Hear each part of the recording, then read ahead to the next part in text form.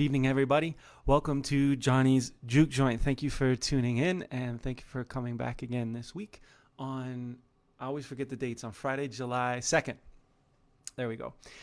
This evening's guest is a former professor of mine and conductor of mine from my university days. And he's an award-winning and a dear friend of mine and an incredible musician and that I've had the chance of playing with through my professional career. He's an award-winning saxophonist, teacher, composer, author, and conductor who's based in Calgary, Alberta. He's a professor of music at the University of Calgary from 1990 until now, and he performs as a jazz and a classical and a free improviser, primarily on the saxophone. However, he's also an incredibly adept woodwind doubler and performs as a flautist, and I just like that word, clarinetist, and in his bio it says penny whistle, which I have to ask him about because I've never heard him play that, and now I want to write something for him to play on that. He's also at the University of Calgary School of Creative and Performing Arts. He's been a conductor of the wind bands and the jazz bands there throughout his career there. And Dr. Brown teaches courses in improvisation, instrumental music education, and the scholarship of teaching and learning. He is in his third year as conductor of the Calgary Wind Symphony, and he also plays tenor one in the Calgary Jazz Orchestra. Please put your hands together, not that we can hear you. Maybe some hellos and stuff in the chat would be nice for Dr. Jeremy Brown. Hi, Jeremy. Hi, Johnny. How are you? I'm good, thanks. Thanks for having me. I will read the rest of your. I could read your bio, but it would probably take up all our time. I think there's so much. Well, you get old. You just get old and older. It just piles up, you know. Well, your career is extremely extensive and varied, and we could honestly do multiple shows just on your academic achievements and awards, I think. But I'd like to get into the heart and substance of what makes a great educator and a great performer using your experiences as examples. So a little bit of background. You grew up in Spokane, correct? Correct. And what was that like? A young playing flute at the time, is that right? Yeah, flute and saxophone. I started on the saxophone. Okay. And we were in Central Valley School District in the suburb of Spokane, just to the east coast of the Idaho border. Great music programs, and my band directors in junior high. Well, I had three of them: Ray Timoney, elementary school, then John Frushi at junior high school, and then Mel Clayton, an award-winning and nationally recognized music educator in high school, the president of the Music Educators National Conference, as it was known some years ago. So I was really blessed with great public scholl music programs, and then also my mother being a music teacher and a musician herself. She started all three of us kids on lessons early on. So I started saxophone in the 5th grade, flute in grade 8, and then clarinet in high school. Were my three major instruments. That's early, 5th grade. That's really early for a wind instrument. Yeah, that's amazing. The typical for the school district at that time was grade 5 for beginning band. Oh, yeah. Wow, that's great. Well, the first thing that struck me is the fact that you remembered the names, first and last, of your teachers that were good. Could you do you remember any of the names of any of your mediocre or bad teachers? Like, we just don't care, do we? Like, oh no, I don't think I had any mediocre teachers. I mean, I could go on. Really? Sylvia Baker, Mr. Thomas, Dick Thomas, was one of the best teachers I ever had when I started saxophone. A great teacher. He taught at Central Valley High School. Francis Risden, the principal flautist with the symphony, Spokane Symphony. Gail Coffey, Spokane Symphony. Robert Miller at Washington State. Jim Shefflin, Washington State. Jim Hill, Craig Kirchhoff. I've just been, all great teachers. That speaks to the importance of lineage in what we do in our path. Absolutely, yeah. Whether the path for a musician is most musicians straddle education and performance, but whether it's more on one side than the other, the lineage is so important. Because even if kids don't go on when they're studying don't go on to be professional musicians or professional music educators, it creates, you've seen a lot of that, because at the university you've taught a lot of students that are not music majors, but they're somehow in the program, in a band you're directing, and what do you see it do for them if say like someone's in chemistry or it's something completely different? What do you see it do for them when they're students in university? I think one of the primary things, and I saw it even this year, teaching classes on Zoom to students that, aren't in the music program, is it gives them a sense of release. They would say, self-described, they would say, it's a great release. I can walk away from my math classes, for instance, and I'm so joyful making music.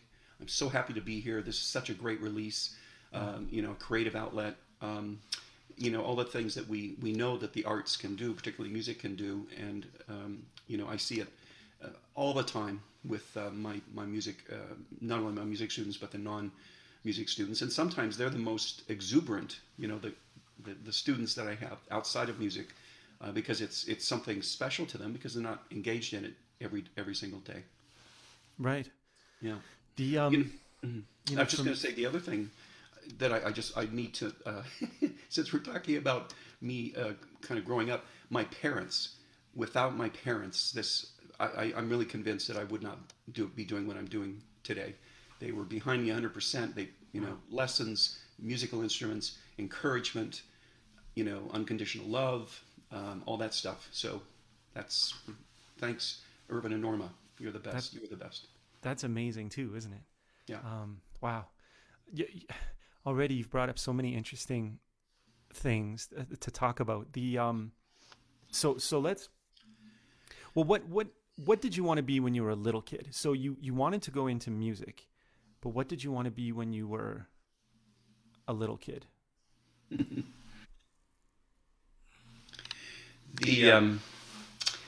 can remember my dad asked me that maybe I'm in junior high school, because I don't think there was any pressure to particularly do anything.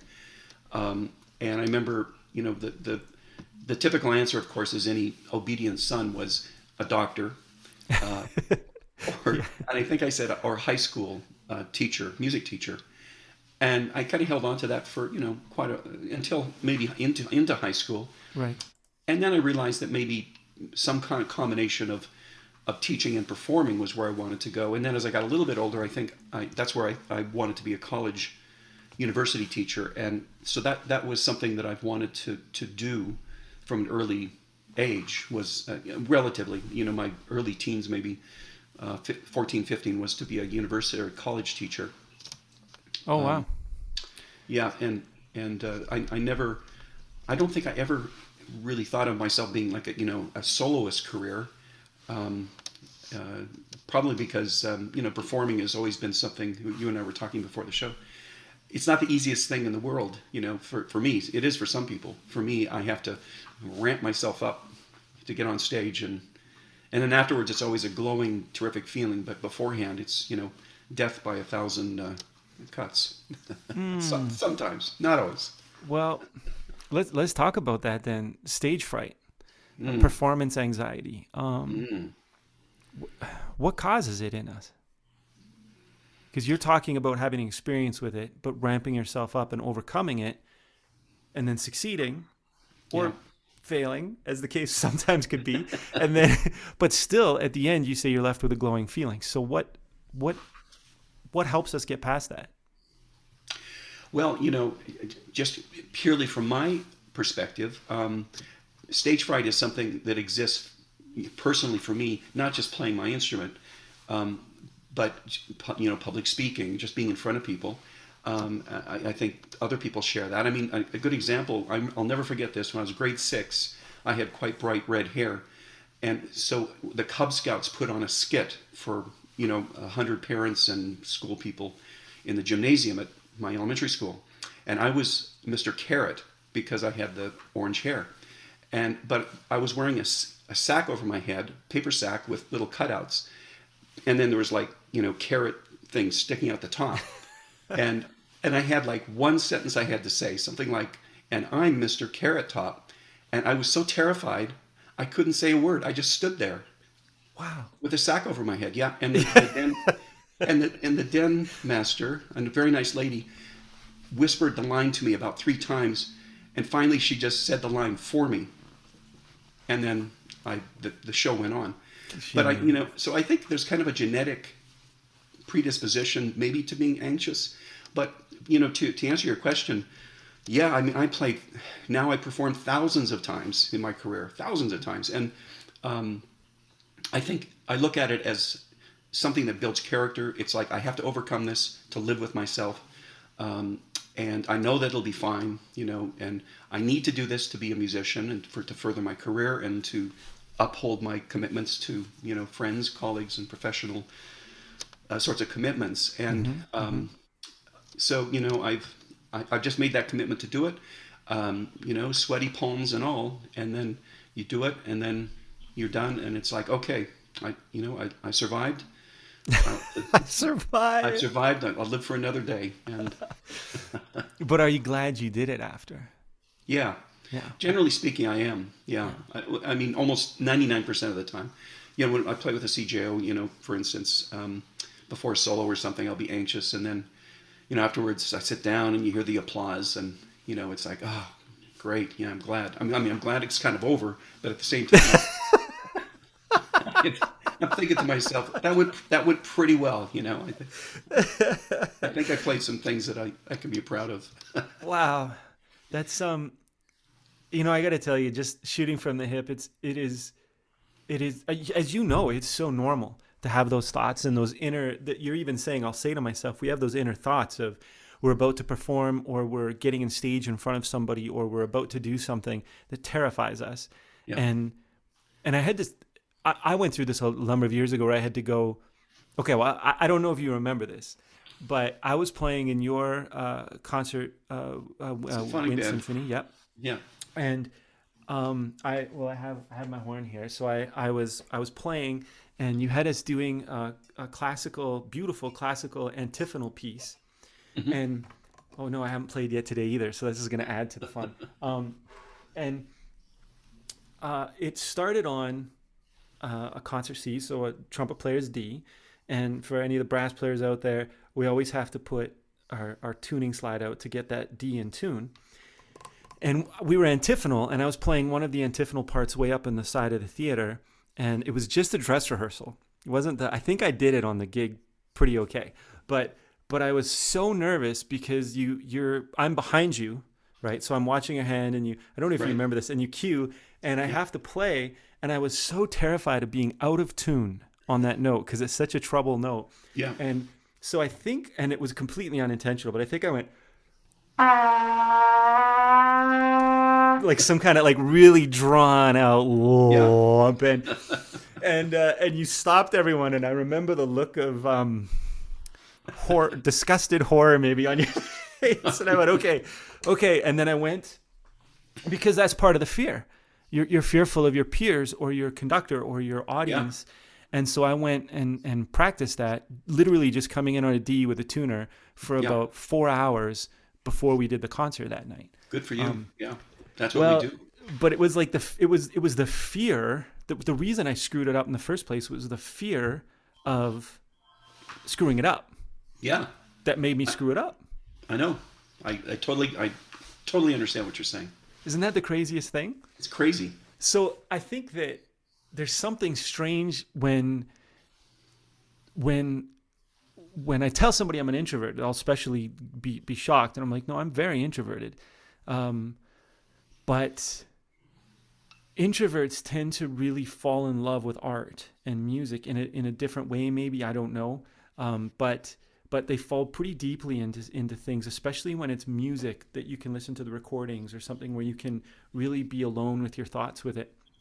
And then you get into music because you want to replicate that, and then all of a sudden you realize you have to do that in front of people. And that's, I think there's this crazy paradox in the career choice that, or teaching, right? You have to stand up in front of a room full of people. Yeah. And do you remember that at all, or is that just all? Now that you mention it, I have a vague recollection of that. You're talking about the fourth line D for a trumpet, which can be flat. Yeah. And I mean, I've had so many, Johnny. I've had so many things happen as a conductor with musicians over the years that Of course. stories I could tell.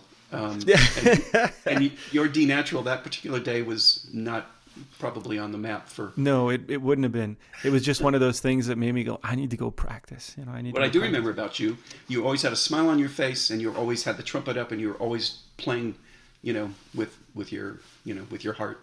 That's what I remember. Oh, thanks. Yeah, Well, I think those are things that are important to me, so I'm glad. yeah, That was a lot of fun. When I recollect of those days, I was a young man. I first met you when I was 17, starting university, and playing in your group. And I was always impressed that you always remembered. You were either listening to recordings or making notes during rehearsal or logged it in your head something. You remembered last rehearsal and you knew what you were going to rehearse. And sometimes you wrote it on the board. You'd write it like a rehearsal song order, but you knew exactly which sections we were rehearsing. And so I remember that there was many times where we never performed a piece all the way through because you knew which sections you were going to workshop first, and you were so aware of the material, and you always expected us all to be professionals from the very first day I walked in. That I think that was good because you have that high school mentality where, it's kind of okay if you screw up, or yeah, if you're not really yeah. prepared, and there's probably it's a bit of a good thing to get some of the nerves out if you have that. But no, Yeah. it was awesome. It really was. Well, it was, yeah, and you caught me at a fairly young stage of my career. I was still in my early 30s, I think, and I look back on it, and my gosh, I thought I was pretty experienced, but I wasn't, and I was still learning a lot of stuff. Yeah, Boy, that never changes though, right? When you look back, it's like it's true. listening to a recording you did 5 years ago.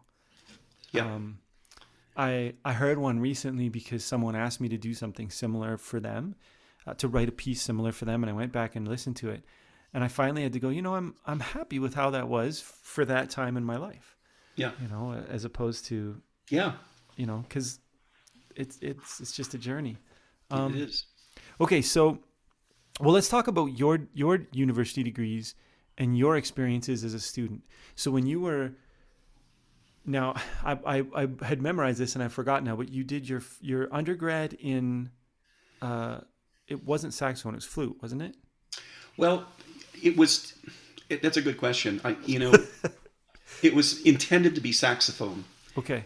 But I had such a great teacher at Washington State that I spent a lot of my time on flute, but I practiced both instruments. I made a real point of every day at Washington State University, a great school, by the way. And in fact, I'll be in residence there next year. I was supposed to tour Korea with them last summer, but of Wow. course that was all canceled. Right. The band director there, Dr. Dan Phams, a great guy, great colleague, and but when I was there in the 1970s, I was still I still really wanted to be like a really great woodwind doubler, and so I was practicing a lot of flute and then quite a bit of saxophone, and I started clarinet quite seriously. But I did probably most of my serious classical repertoire on the flute. The Prokofiev Sonata, the Dutilleux Sonatine, the Ibert, and was under the illusion, being young and a little naive, that I could carry both instruments to a very high level, which I did. I was the first in the first class when I went to Eastman. I went from Washington State to the Eastman School of Music, and myself and a fellow named Marcus Schoen were the first two applicants to ever be accepted into the woodwind doubling program at Eastman. And you couldn't be a clarinet and saxophone player because those were two reed instruments. You had to be a double reed player and a flute player, or a saxophone player and a double reed player. You couldn't be in the same family, which is somewhat unusual. And I studied with all the primary professors there, and played some music. I was offered a job to go on play on the road with Paul Anka, things like that. And it was really tempting, but I I made the choice again to follow the academic route, and which is what I've been doing since. So I taught 6 years in Grand Prairie, Mm-hmm. um, In lovely northern Alberta. school in northern Alberta. Yeah. Lovely school, very nice community, very really potent kind of arts culture going on even in the 1980s, and then went to Ohio State for my doctorate. So I left Grand Prairie, 2 years in Columbus, and then back to Calgary, the university here. Wow. So yeah. And then when I was at Columbus, at Ohio State, I was primarily working on a saxophone, a And that was DMA. your master's? That was my doctorate That was your doctorate. Okay. in saxophone. Yeah, Yeah. and then I did a lot of coursework in conducting with my good friend and mentor, Craig Kirchhoff, director of bands there, and uh, that was where my conducting thing I think took a nice form, and then I came to Calgary and taught the band and woodwind and music education classes. So Right, right, right. yeah. And when you were so before that, and then when you were going through all your schooling and finishing your PhD, who were your top saxophone heroes? In the day, this dates me, I suppose, because vinyl was just giving way to cassettes, What's and vinyl? Just kidding. I know, I know.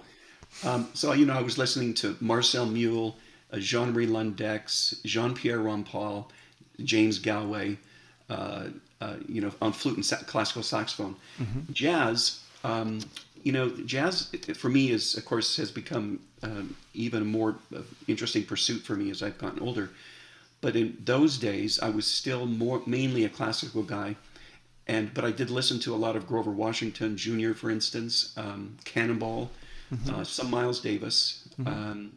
But it was always, kind of as typical of my whole career, little dollops of kind of a lot of different things. Right. Um, How did yeah. you find that then? If you're primarily listening to classical players and most of your study and your focus was on that, uh, how difficult was it to learn jazz language and to learn feel and swing and groove and you know different? I know for myself as a trumpet player, I use different articulation, and I Yeah. know that a lot of and I use different air, I use different tone.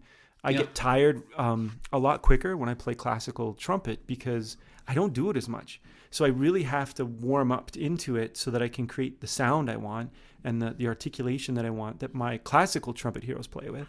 Yeah. And then um, and I get fatigued quicker because I'm not doing it as much. The muscles are just being used differently. Um, it is was that difficult and the articulate, and I know even for a lot of sax players you'll change mouthpiece and maybe reed strength Yeah. for Yeah. yeah. So how is it? How did you overcome that? Like what are the things that someone can do to open up into that language? Well, um, yeah, I mean, these are really great questions, and I'm not sure I have all the answers. And I mean, some people would be quick to say, and I don't mean this to be a negative comment, but they would say, well, if you've been trained classically, you could never be a good jazz player, or you'll never have the feel. It's untrue. And I don't think that's true. Yeah. You look, I think, was it Phil Woods or other people studied classically as young people and went on to have great careers. So because I was doing conducting and woodwind doubling, classical saxophone, classical flute really intensely, jazz again was just this little pocket over here. Hmm. So yeah, switching mouthpieces and reeds was key. Looking back, I probably didn't really have a developed, what I would say, a really good jazz feel until my early mid 20s, where I started to move, because I started to get the oral, the sound in my head of how I should be sounding or wanted to sound. So that came from listening and And that came experiencing from listening and live playing. players, recordings, playing with. Yeah. Absolutely. When I went to Eastman, I mean, I just was knocked out of my shoes by these great young players, and I was, involved with all the jazz ensembles.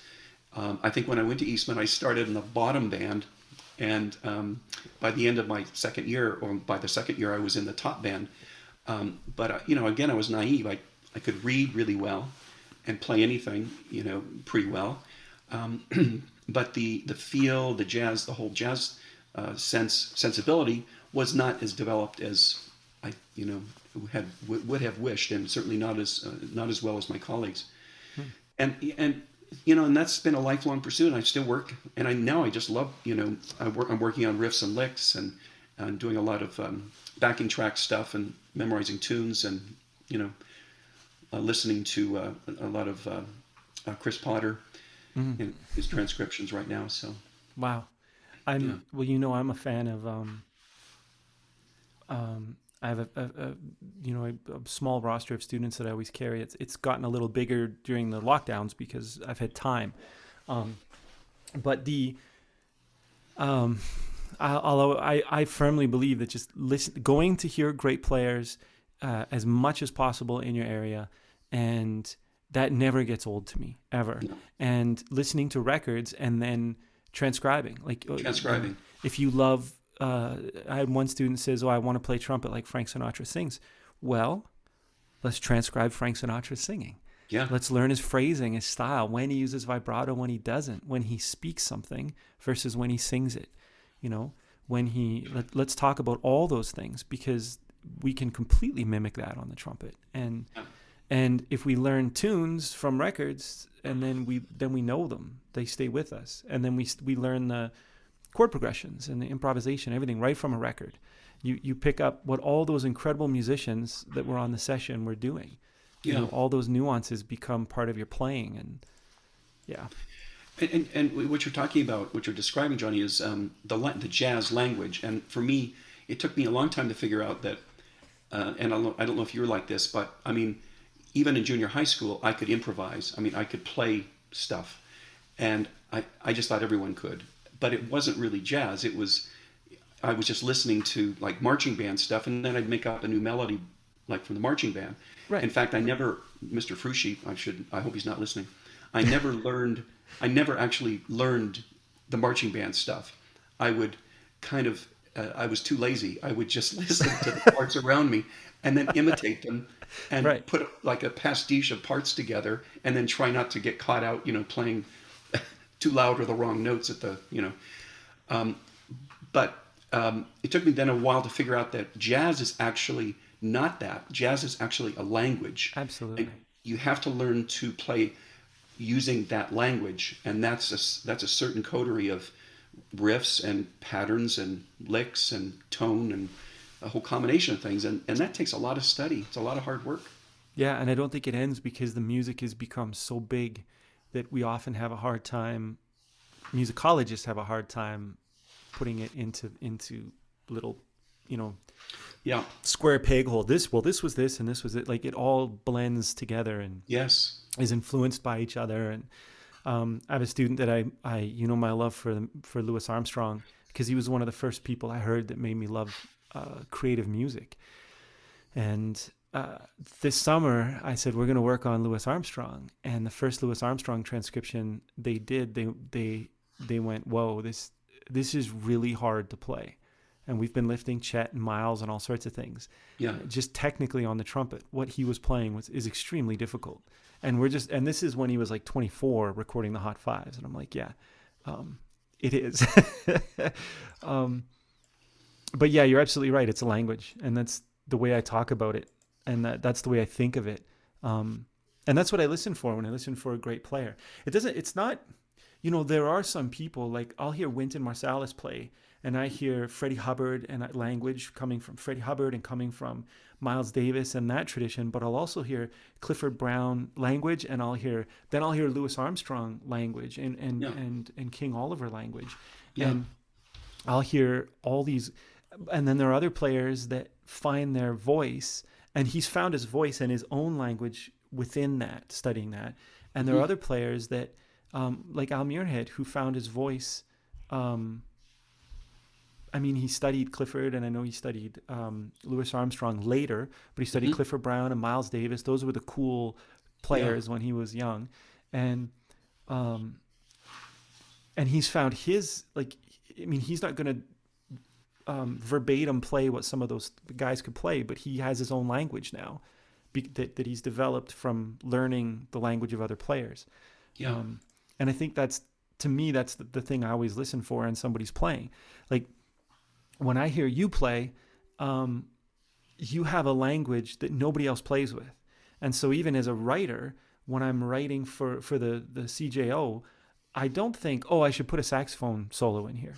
Mm-hmm. I think, who's going to move this to the next area, or who's going to instinctually know the language that needs to be played on this is Jeremy Brown or Shane or Igor or somebody. But I think that's the coolest thing, right? Like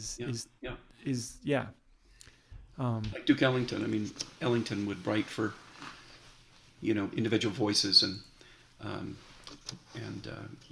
I mean, I heard the Ellington Band. You probably did. Well, I don't know if you did or not, but I heard the Ellington Band live in the 1970s in Spokane, and I walked right past Duke Ellington. To this day, I was in a beeline to meet the saxophone section, and Mr. Ellington looked at me and smiled, and I just went right around him and to talk to the saxophone section. Wow! What a fool. I mean, you probably had incredible conversations with the saxophone section too. I asked him what kind of reeds he used. Okay. And he looked up at me and said, Rico. And then he held up the box. And then he basically was hungry, I think, and wanted to go eat. So right, I don't blame him. Yeah. But it's interesting too in that situation. You were so excited. I'm going to put words in your mouth. Correct me if I'm wrong, but you were so excited about getting to hear them and about what they did that you just wanted to connect with them. You just wanted to basically say hi. That's right. And when you're a young student, I remember once meeting Terence Blanchard, and I just said, "What should I practice?" And he goes, "You practice all your regular trumpet stuff." I'm like, "Yep." And he goes, "Lift your favorite. Do you transcribe solos?" And I said, "Yes." And he said, just take your favorite 2-5-1 lines, through 2-5-1 chord progressions and or licks from your favorite players and play them through the keys. And that was, but all I just really wanted to do was walk up to him and say, Terence, you're freaking amazing. Yeah, exactly. Oh man. Yeah. I never got to hear Ellington's band. I was born at the end of the 70s. So I think I was just born in the wrong era. But I'm going to play something here. I have to find this. But this is what I'm talking about to everyone listening. This is,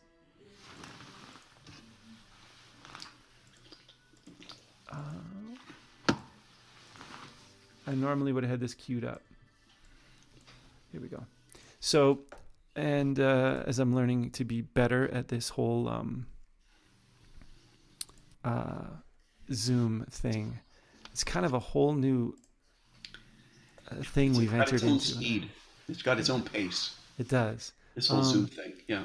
Okay, so this was a song I wrote that we recorded on the Christmas album, and I wanted you to solo in this so bad, and you did. And what you played was not what I expected, and this was the first take. And to me, I've actually sent so many students to this recording because of you weren't playing. You were playing language, but you weren't playing language. You weren't. What am I trying to say? You weren't regurgitating language. You were just playing with soul. Right out on your sleeve, just completely. Let's just listen to this. I'll see if you remember this.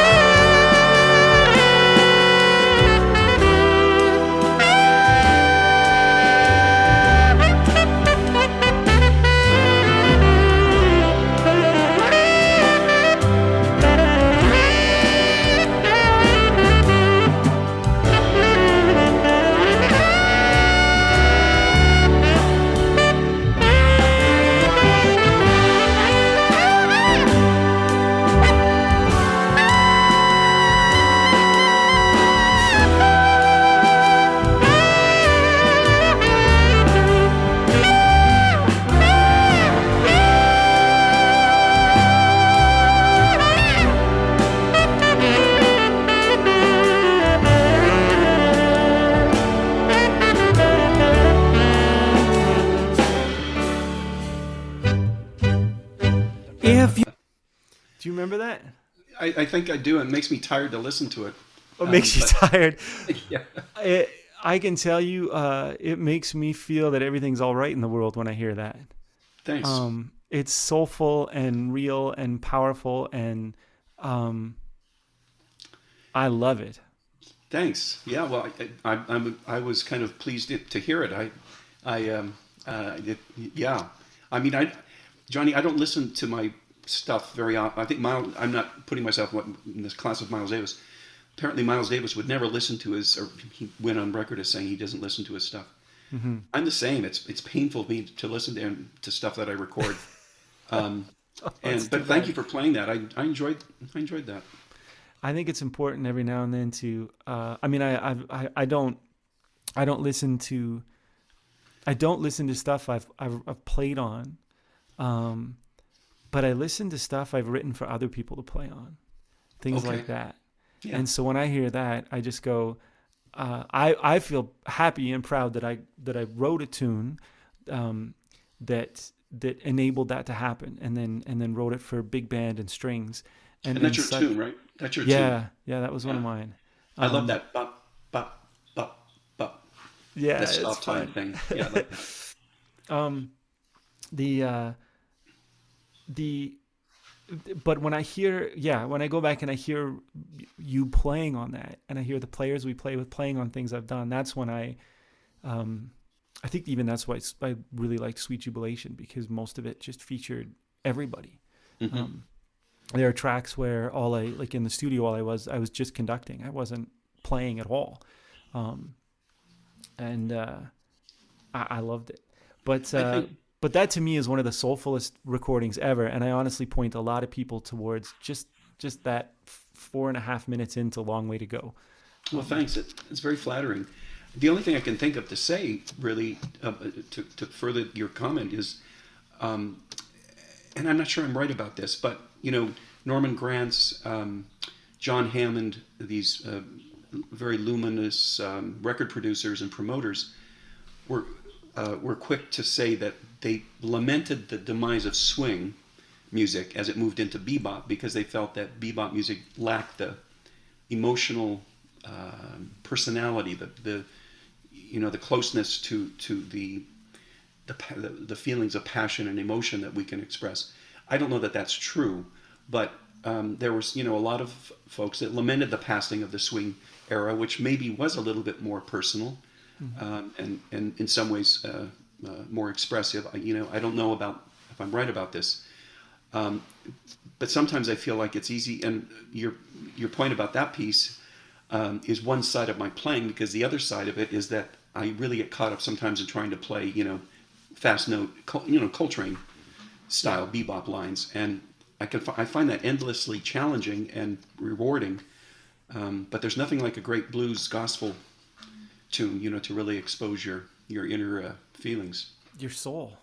Yeah. I and that's I think that's the part, as much as I love bebop language, playing it and listening to it, attempting to play it, studying it, that kind of stuff. But um, Yeah. the soulful human connection, right, is just the thing that really always pulls me in. Yeah. Um, And Coltrane, I think, came back to that in his some of his later stuff was really like expressive. what record? You know, um, Like I find uh, Love Supreme to be, loves. Yeah. yeah. I was just going to say that the other aspect of this that I've moved into, for better or for worse, in my I'd say last 10 years, is free improvisation, which I know seems antithetical to what we just listened to, but Hmm. non-referential improvisation. I think you've heard me do a little bit of that on our driveway last summer. I think Yeah. I did a little free cadenza thing that left the neighbors running for cover, I think. But I'm talking about the European style improvisation where you don't play really a recognized jazz language. You play, you know, some people would say squawks, squeaks, and grunts, but I found that to be actually also very personally to be very expressive. You can really, I feel like you can really express some emotions through sound that way when you're not concerned about playing, in key centers or a particular, trying to resolve a dominant seventh in an interesting way or something. So anyway, that's another thing I've kind of gotten into. That makes sense. And speaking of playing the saxophone, what is the most important thing to being a masterful saxophone player or woodwind player that most people, most players, don't know or spend enough time on? For me, the answer would be fairly simple, and that is tone. If you don't have an appealing tone, it doesn't matter what follows from it. It's not going to connect with the listener, and so work on your tone. And if that, it's usually a combination of listening. So you're emulating beautiful, and not necessarily even listening to other saxophone players or saxophone music, listening to someone that has a beautiful sound on whatever it is that they play or sing.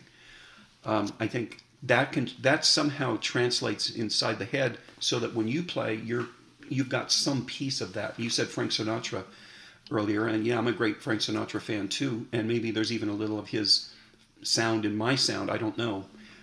Probably unconsciously, but I can, Miles Davis for me, I love his sound on trumpet, and unconsciously I might, pull some of that in,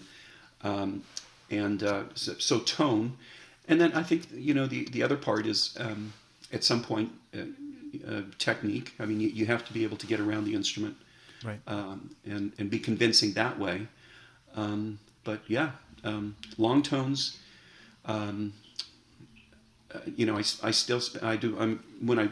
I've been off my horn a few days, but I've been trying to do a 45-minute warm-up every day, and the first 15 minutes of it is warm-ups. And in fact, I adopted something James Galway did when he was in Calgary 20 years ago, and he got his warm-up from Luciano Pavarotti. So I'm doing actually a Pavarotti warm-up that takes me through all 12 keys.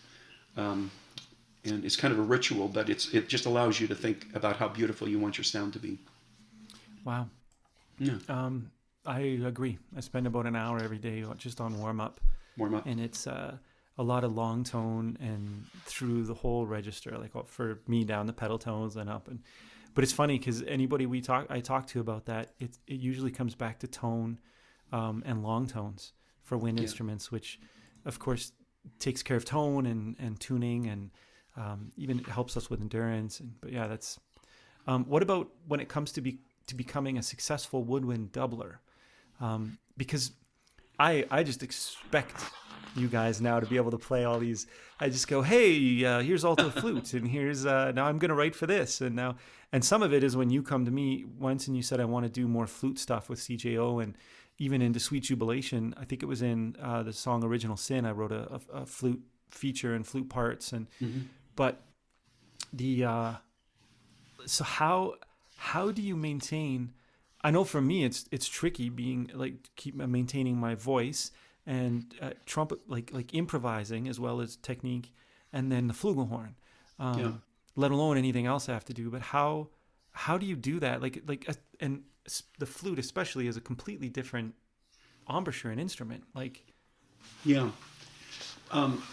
me see here. Well, let's see, just the.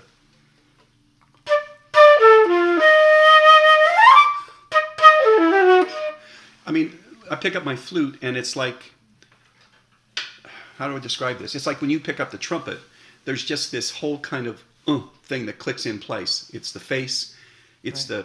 the fingers, the kinesthetic attachment to the instrument. It's in some ways you can't really describe it. It's just a familiarity and a comfort that comes from just spending, a lot of time with the instrument, and certainly a tonal concept of the instrument. When I pick up the flute, I immediately know sort of the sound that I want to get, which is a relatively classical sound. Although I would say I listened to Hubert Laws for so many hours growing up. I mean, I had every one of his albums, and when I listen to Hubert Laws, I hear a classically trained flautist who played jazz, and that's kind of been my model ever since. Clarinet, absolutely a classical approach to the instrument. And then when you've asked me to play some, Dixie clarinet and some jazz clarinet in the CJO, which I'm really glad you did because that was the first time I think I'd done that. No way. Wow. So I use my baseline classical stuff, and then I I loosen up things here and change things to get that more of a Dixie quality. But I always come back to a classical approach on the clarinet, and it's been a lot of practicing. Not so much, true confessions. I don't practice the instruments every day anymore. But when I have a show coming up for Theatre Calgary, for instance, which I've been doing for 25 more years, months in advance, I start a regime, like getting ready on each of those instruments several months in advance. And that works for me. And the penny whistle, you mentioned that. I've got to be careful because I'm really infatuated with playing the penny whistle, but I don't think anyone else is. Can you? Nobody's infatuated with listening. They're not infatuated with your infatuation. Would be the. Well, and you just say penny whistle. My students at the university, one of my graduate student said, "Are you sure you want to confess that you play the penny whistle?" And well, okay. Well, now you have to play something on the penny whistle. You know what? It's not. I'm sorry. It's buried under a bunch of stuff. I can't get to it. Oh, okay. Well, maybe we'll have you do it at a Calgary Jazz Orchestra show then. Absolutely. Well, sure. So that brings up something that's a question I had later. But I love the writers and the players, and of course Benny Goodman himself that played in the Benny Goodman Big Band and back in the day. And the Benny Goodman show we did with the CJO, it was a lot of fun, and we featured you on clarinet. And I remember asking you first, are you interested in this? Would you like to do this? And if not, we probably won't do it because without that soloist sound, it's not the same. And then it was fun for me because I got to focus on playing lead trumpet for the whole show, which I don't normally get to do anymore. But I kept getting distracted, and all of us in the band did by your playing. You killed it. The audience and the band, and we were just so shocked. We were in awe of the playing you did on that show. So you've already talked about doubling and some of the things you changed for clarinet, but how did you prepare for that? Was it a lot of listening and daily regimented practice? It was some listening for sure. I'm familiar with Benny Goodman with his quintets from the 1930s, I think. Is that with Teddy Wilson and Lionel Hampton, Lionel like Hampton. The trios and Yeah, all those little consorts. Produced, by the way, by Norman Granz, who doesn't get much credit for that. But anyway, and Artie Shaw, another fine player on the instrument. Yes, I did practice. Johnny, it's the same thing that we've been talking about this evening. It's like the terror of failing, of not wanting to fail. So every time I thought, well, I think I'll watch a television show or something. Then I think, oh no, I've got to practice those licks on that, those tunes that you gave me. So discipline, absolutely. And then isolating, I'm really big on the Scholarship of Teaching and Learning. It's called SOTL. I just a little introduction to that teaching a class at the university. Mm-hmm. But, they're big on breaking things down, this whole notion of breaking things down, isolation, repetition, and then put it back together. Yes. Which I know musicians, we've been doing that for decades, right? That's what we do. But I'm even more into scanning the terrain of a piece, and I don't pay much attention to 60% of it, and I'm just focusing on that, the 30, 40% that really needs some attention, right? And spend time on that. But fundamentally, the other part of this is that not so much anymore, but I spent, again, it sounds like hyperbole, but I did spend decades working on technique. Getting ready for a show, I would practice at least as much on arpeggios, scales, in such things, as I would on the music itself, because the technique informs whatever else that you want to do. Right. Makes it easy. Right. So yeah, just So discipline, efficiency, yeah, and smart practicing. intelligent practicing what you don't know, Yeah. and being a bad arse on the instrument. That's basically what you're leaning on then. Piece of cake, that folks. There's nothing to it. All it takes is 30 years of dedicated study, and then you can do it in a matter of months. I remember when I first moved to Calgary. I'm fairly modest, I guess. I'd like to think I'm fairly modest about things, but I confessed to the contractor for a show. I said I'm a good flute player. I'm a good saxophone player. My clarinet, not so great. Mm-hmm. And what I didn't know is that compared to maybe some other folks, it was pretty good. But I confessed that. So of course what happens. The first rehearsal, the band basically is shut down, and then they say, "Clarinet player, play that." So by myself, I had to play this clarinet part. And thankfully, I'd practiced it because I thought I was a pretty lame clarinet player, and they thought it was great. They said, "What do you mean? You're really good." So anyway, but that brings up another issue, which is our perception of ourselves. Yeah. And it can go both ways. I can perceive, because my musical concept is something that I enjoy and that I think is going to come off really well, but I didn't do the practice because I watched TV shows instead of putting the instrument in my hands and focusing the time. And now I'm on stage, and my perception is I played really well, but when I listen to a recording or see a video, I go, "Oh, wow, yeah. that's not really very good." And then the other perception is when we're too hard on ourselves, and we think we don't know all things about all things, so that's tough too. And we get inside our own heads a lot as musicians, don't we? For that, we sure do. And I know a lot of musicians that are they're really hard on themselves, and you can really be unhappy. I think if you don't forget, you have to remember you're human, and you're going to make mistakes. It's not going to be perfect. And in fact, I play with the Calgary Philharmonic as their saxophonist quite a bit, especially on the classical stuff, and have for a long time.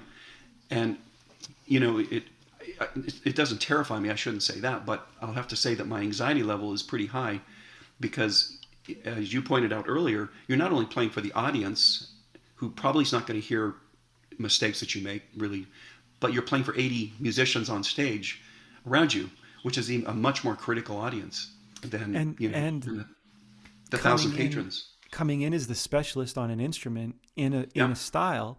At the same time, those musicians, some of them are very versatile, and others, probably the majority of most symphonies, that's their focus, and their daily existence is that style, those styles, or that umbrella of music, and you're focusing in on all these other things, and education and conducting and all these, and now you come in, and you're right, it's daunting, right? Like it is. But totally. You know what Al Muirhead said to me once? I was nervous on stage, and I was playing right beside him, and I think he knew I was nervous, and he grabbed my arm and he said, "How you feeling?" I'm like, "I'm good." And I had to do some pretty crazy trumpet playing, and he goes, "Just remember, nobody out there can do what you're about to try to do." Yeah. On this instrument. I'm like, okay, then, I'll just do my best. That's right. But, yeah. Okay, what's speaking of music education, there's just a question I wanted to ask you. This might be too huge to talk about, or it might be too simple, I don't know, but where is there the most room for improvement in music education?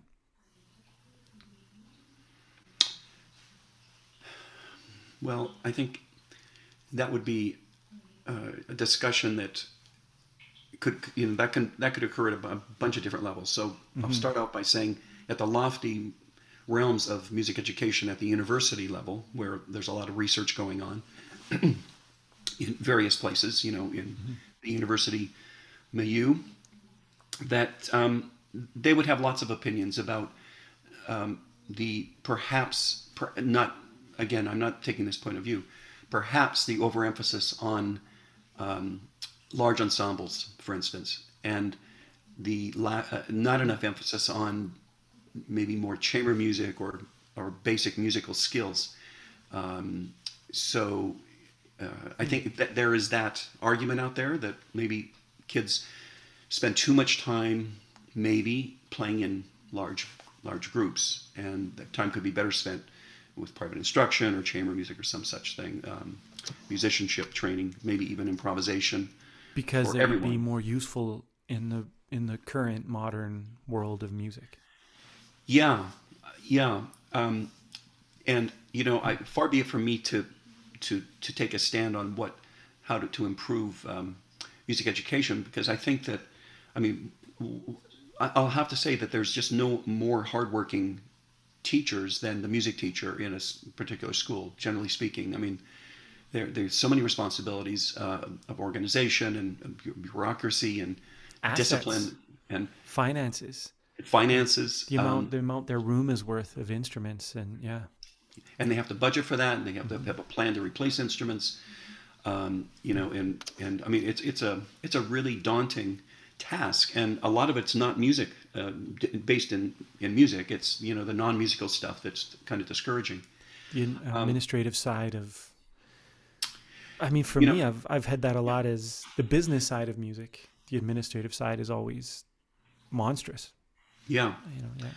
I mean, so my answer would be a very utopian one. Would be that the existing realm is pretty good, but let's add more chamber music, individual instruction, and I would be a big fan of teaching improvisation, creativity to all students, and not and when I say improvisation, not jazz necessarily. It could No, be, just but improvising. just improvisation, making melodies and sounds, in a creative way, both individually and in small groups.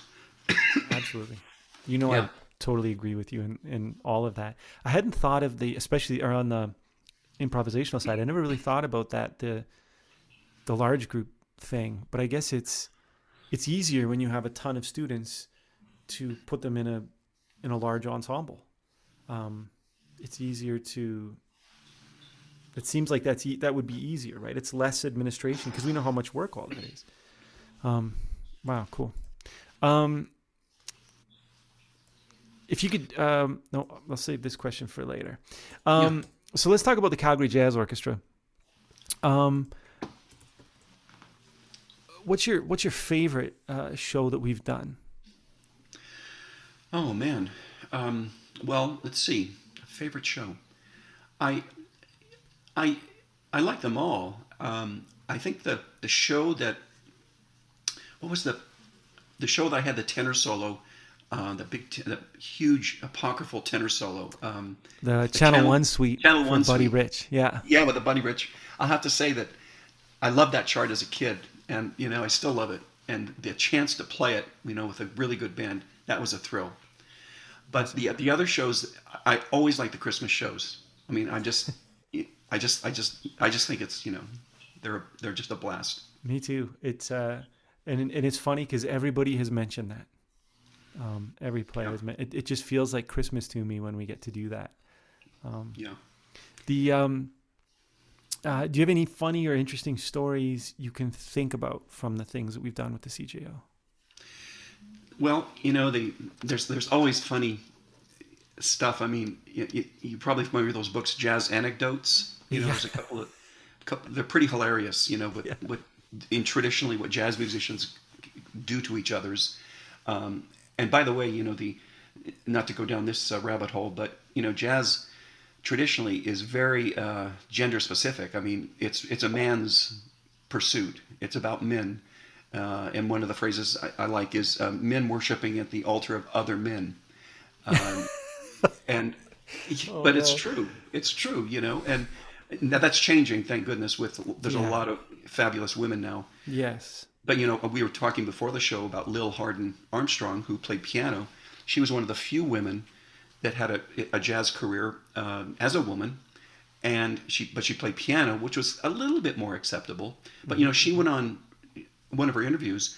She went on a record as saying when she was playing with the Hot Five, and she was playing with King Oliver in Chicago at the Royal Garden, there would be, people, men coming streaming through the doors to listen to the band play because they wanted to hear Louis Armstrong. It was the King Oliver Jazz Band.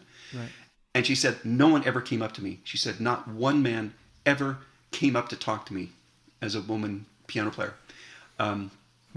So anyway, this whole gender thing is something that I think is rightfully getting in the spotlight, and we're trying to encourage young women to become a part of jazz music. And I just forgot the question that you asked me a moment ago.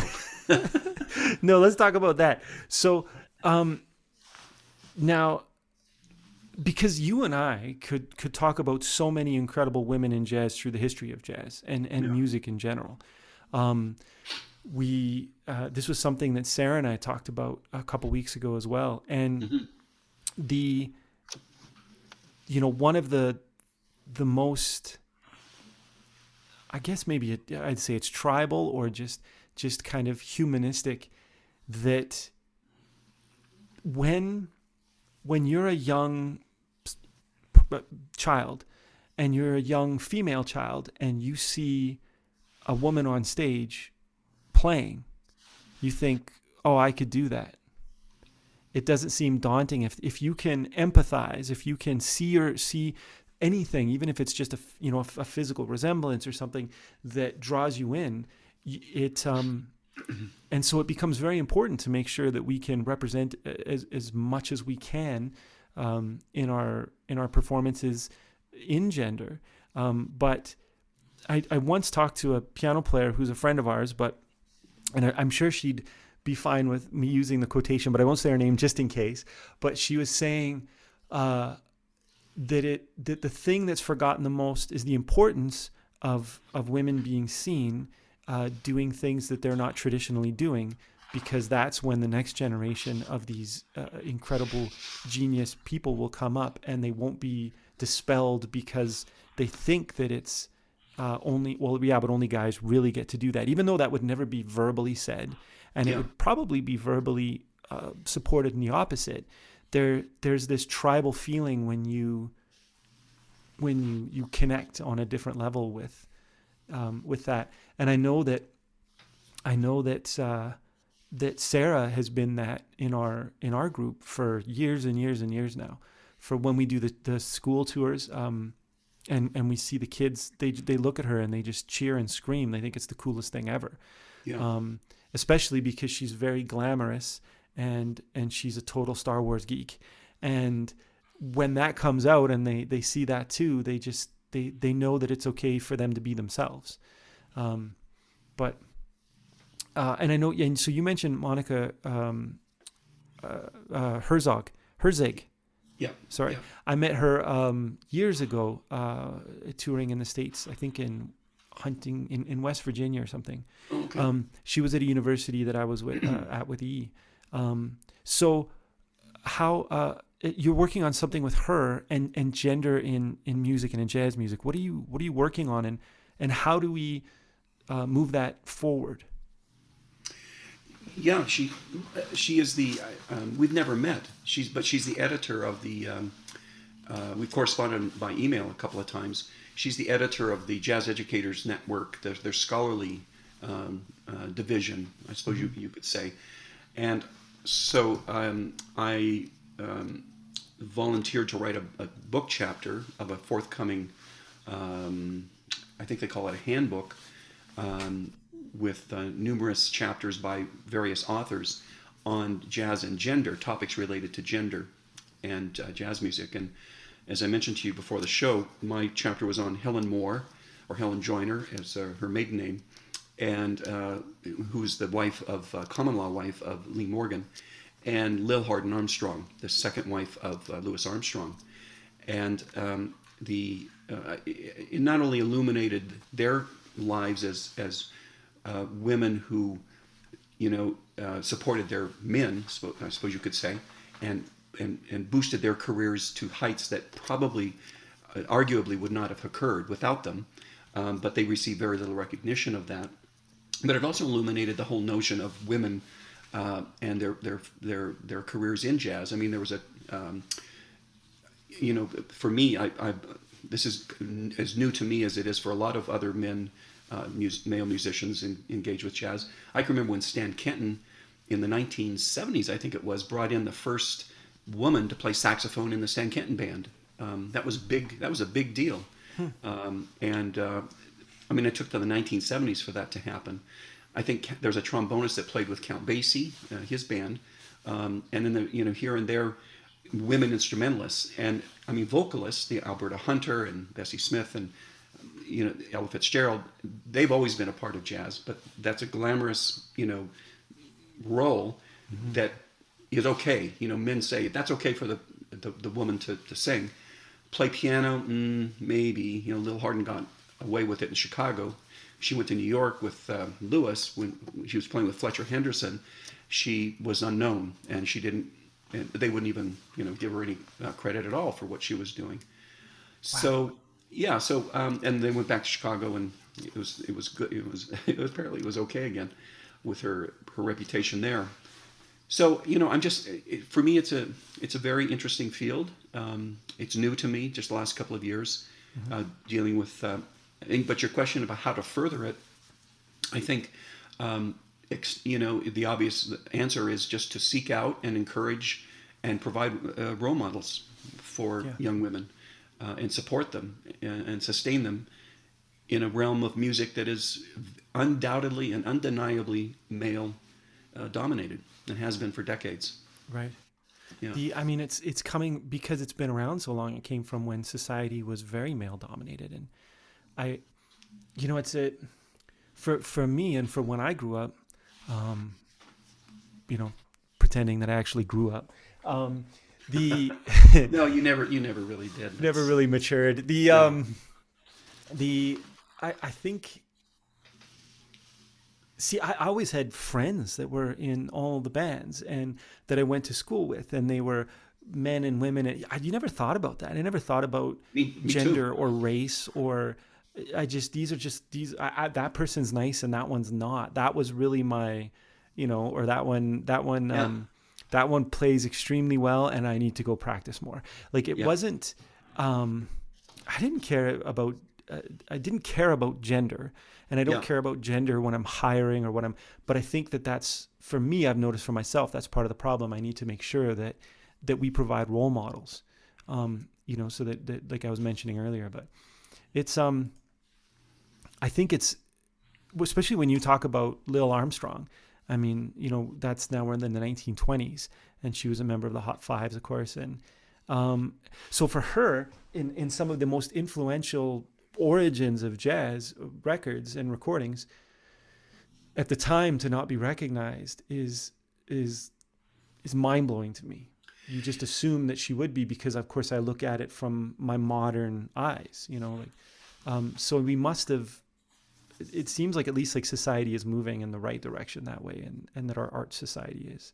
Oh, I think so. I think it's really a lot of things are really positive, and Jazz YYC. I'm on the board of that. We're the educational outreach that we're engaged in. We're having a conversation all the time about how we can balance and welcome young women into the realm, and we are. I mean, there's a number of young women in the band, the lab band that we sponsor, and we're looking to consistently expand and draw on that, and look at what other people are doing and what the research shows, and how do we change the perception. But it's you just need to go back to the recordings, the Blue Note recordings in the 1940s and 50s, and there you go. There's the the male-dominated world of jazz music, and we're all happy with it and love it. But it's good that it's changing. Yeah, for sure. Okay, you have to sing a song with the CJO. What song would you sing? Jingle Bells. Jingle Bells. Okay, let's talk cars. Okay. Because I know you like cars. What is the best car you've owned and why? Best car I've ever owned, I have to say, was a Fleetwood Brougham 1968 Cadillac, 472 cubic inch V8. When I bought it, my parents bought it for me. It had 105,000 miles on it, Okay.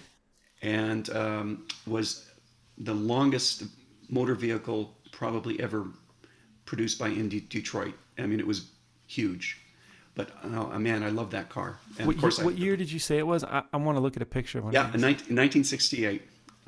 It was burgundy. I bought it from the Sneva family organization in downtown Spokane. It was a reconditioned car from California.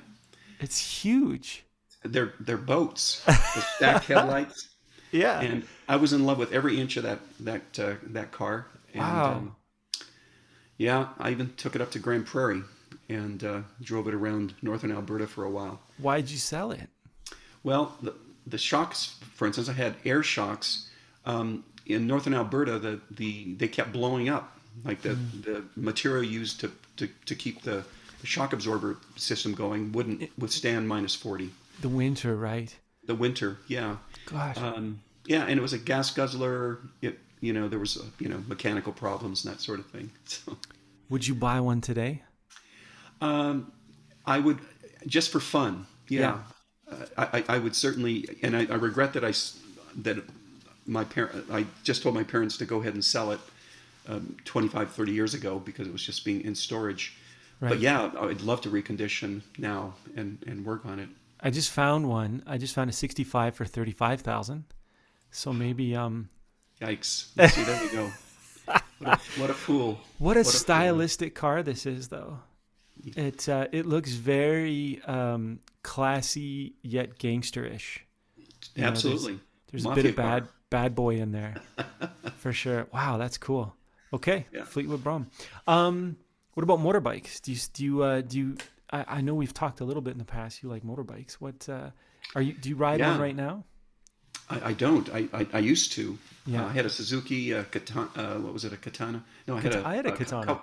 A Kawasaki Katana, I think it was.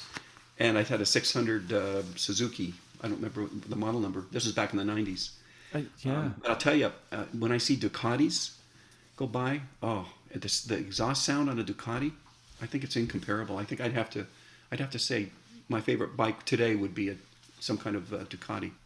And they make one of my. I think you might like this too. My favorite thing with the motorbikes today is the throwback style. Yeah. A modern bike, but they have a 60s cafe racer look to them. Cafe Razor look, yeah. Yeah. So I like that a lot. I just bought a bike. So You did? Yeah, it's not a Ducati. I got a BMW R9T racer. Oh, nice. So it has that old school throwback look to it, but it's Yeah. it's a modern bike. So you should get a Ducati. So then we'll go riding. That sounds fun. Love me. to. I'm going to start sending you ads for Ducatis for sale. If anyone listening has a Ducati for sale, let me know. And Norm says hi. Hi, Norm. Thanks for saying hi. Okay, so is there anything we're gonna go into the quick question round at the end. Is there anything else you want to talk about or mention, or anyone you want to say hi to? Just hi to everyone that's tuned in tonight. Thanks for listening. I admire you for listening to these shows online. I'm not myself. I should true confessions. I've taught so many hundreds of hours probably the last 18 months on Zoom that I usually don't go back to it for fun. But Yeah. and Understood. Johnny, I'm grateful for all the work you've done with the CJO, of course, and your friendship and all that. So thanks. Oh, my pleasure. Thank you. And I can't wait to get back to playing. Yeah. CJO is, I think it's the board said they're going to announce in a couple days, but I think we're starting up in October. So we're, because of everything happened, we're hoping that that's going to be the opening. And I still don't know what our first show should be. Actually, That's kind of fun though. Kind of exciting to have that kind of unsettled. Yeah. Maybe we'll just call it the mystery show. The mystery show. And just come and see what you get. I don't know. My Calgary Wind Symphony's going back in October too. The group I conduct, the wind band. and yeah, we just settled in our program. So, but not completely. I What like. is it? Can I steal the idea? Oh, I knew you were going to ask me that. I don't have a memory for that. I think it's. Oh yeah, it's a celebration. Um, we're doing the Clifton Williams Fanfare and Celebration, and a piece by a British composer, is it Martin Ellerby, called Jubiloso or Jubilee, I think. Awesome. Um, so yeah, it's gonna be fun. I want to do something that's the same, celebratory, but I don't know. I don't know what that's going to be yet. Um, it won't be a blues show, I guess, would be what. Maybe not a blues. Not a blues show. Okay. Here we go. So, first thing that comes to mind, unless, of course, you want to extrapolate. And Bob says hi. Hi, Bob. Enjoyed having you last week. Hey, Bob. Okay. What do you think of people calling your instrument a saxophone? Endearing. Endearing. If you could do anything else for a living, professionally, for a day, what would it be? Oh man. Uh, a minister, Wow. a preacher. Very cool. Yeah. I mean, I've heard you preach through your saxophone many times, so I don't think that would be a stretch. And I'm not kidding. Okay. What is your proudest accomplishment? Well, I think this sounds sappy, but I think that my parents thought I was a good kid. So I'm happy that my parents thought I was a good kid. The That's second awesome. thing would be, the second thing, probably more pragmatic, would be my book that came out a couple of years ago. Right. We didn't talk about that. And you literally wrote the book on Henry Cowell. Yeah, his wind band music. Yeah, Right.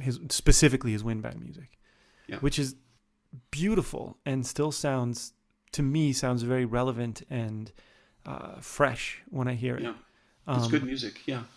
Okay, so if someone were to check out Henry Cowell's wind band music, what's a recording that we can point them towards? A piece called Shun 3. How do you spell that? Shoo. It's the music of sleep. It's an Irish. It's the opposite of a lullaby. It's music that increases in intensity as you go to sleep and then dissipates as you wake up. That's a Shun 3. Wow. And it's Very cool. one of Cowell's best known works. Yeah. Okay, Tune Yeah. 3. And where could they, if they're interested in reading your book, where can they get a copy? And a lot of online. Amazon has it. Indigo, any of the usual booksellers. So they can Google it. You can Google it, and it'll come up. There's, I think there's over my shoulder. You can see the other shoulder. You can see a copy of it, but it's published by Routledge. It's out in softback, an ebook, and a hardback, and the hardcover. And the hardcover is $165, so you might want to go for the cheaper version. The soft cover, yeah. Yeah, yeah. Very cool. Okay, what is your favorite sport to watch? Football. In a Yeah, movie made about your life, who should play you? Lyle Lovett. Lyle Lovett. Okay, all right on. I was not expecting that. He'd have to learn all the fingerings on the saxophone, though, for the. But he wouldn't have to get a haircut. I don't think. That's right. He'd blend in. Regardless of hair, yeah. What is a crazy adventure you'd love to take in your life?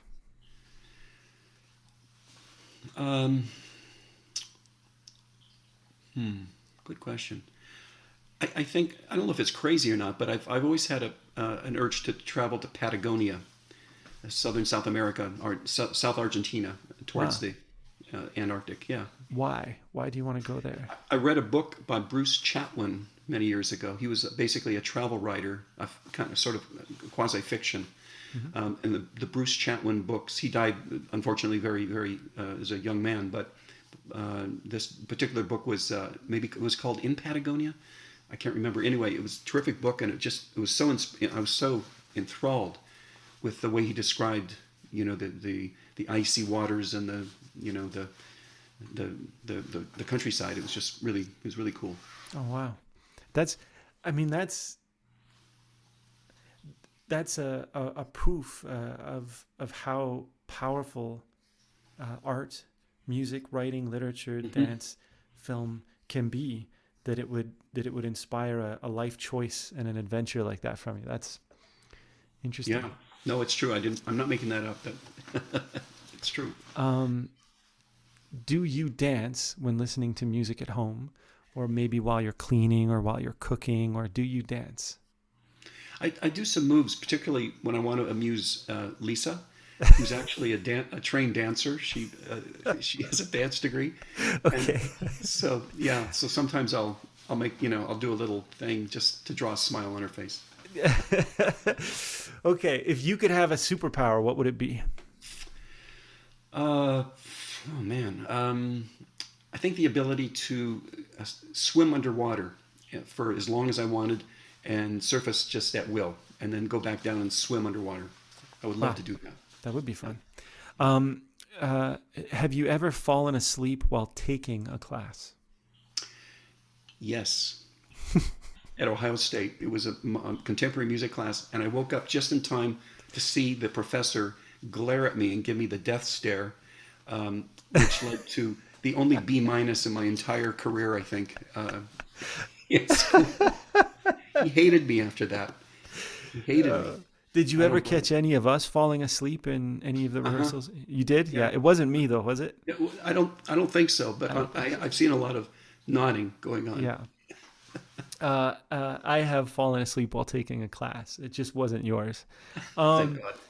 have you ever fallen asleep while teaching?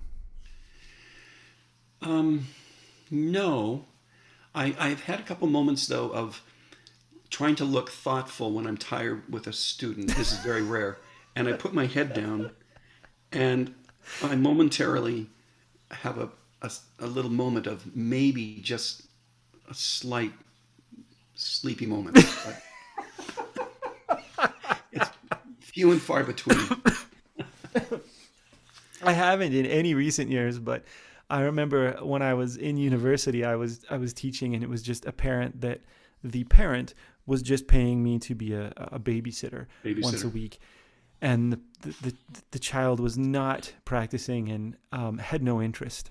I don't think in pretty much anything, and I completely fell asleep when they were playing something because I was just so tired, and I was right out. And when they finished, I went, oh, that was good. Let's try it again. You know, Grab another 20 winks. this time with feeling, yeah. Man, We're all just human. pretty much. Um, okay. Uh, do mermaids, do they have live babies or do they lay eggs? I think I have it on quite good authority that they lay eggs, and Okay. they're rather large, and they have a pink tinge. it's, it's very descriptive. Um, what is the most creative and intelligent insult that you could create right now? Um, I think it would probably be something to do. I'm not fully sure I follow your question, but I could say that I could come up with something for a former U.S. president that would be maybe on the verge of being unkind. Um, Okay. um, what musical instrument has the most annoying sound to you? uh, I just like just about every instrument.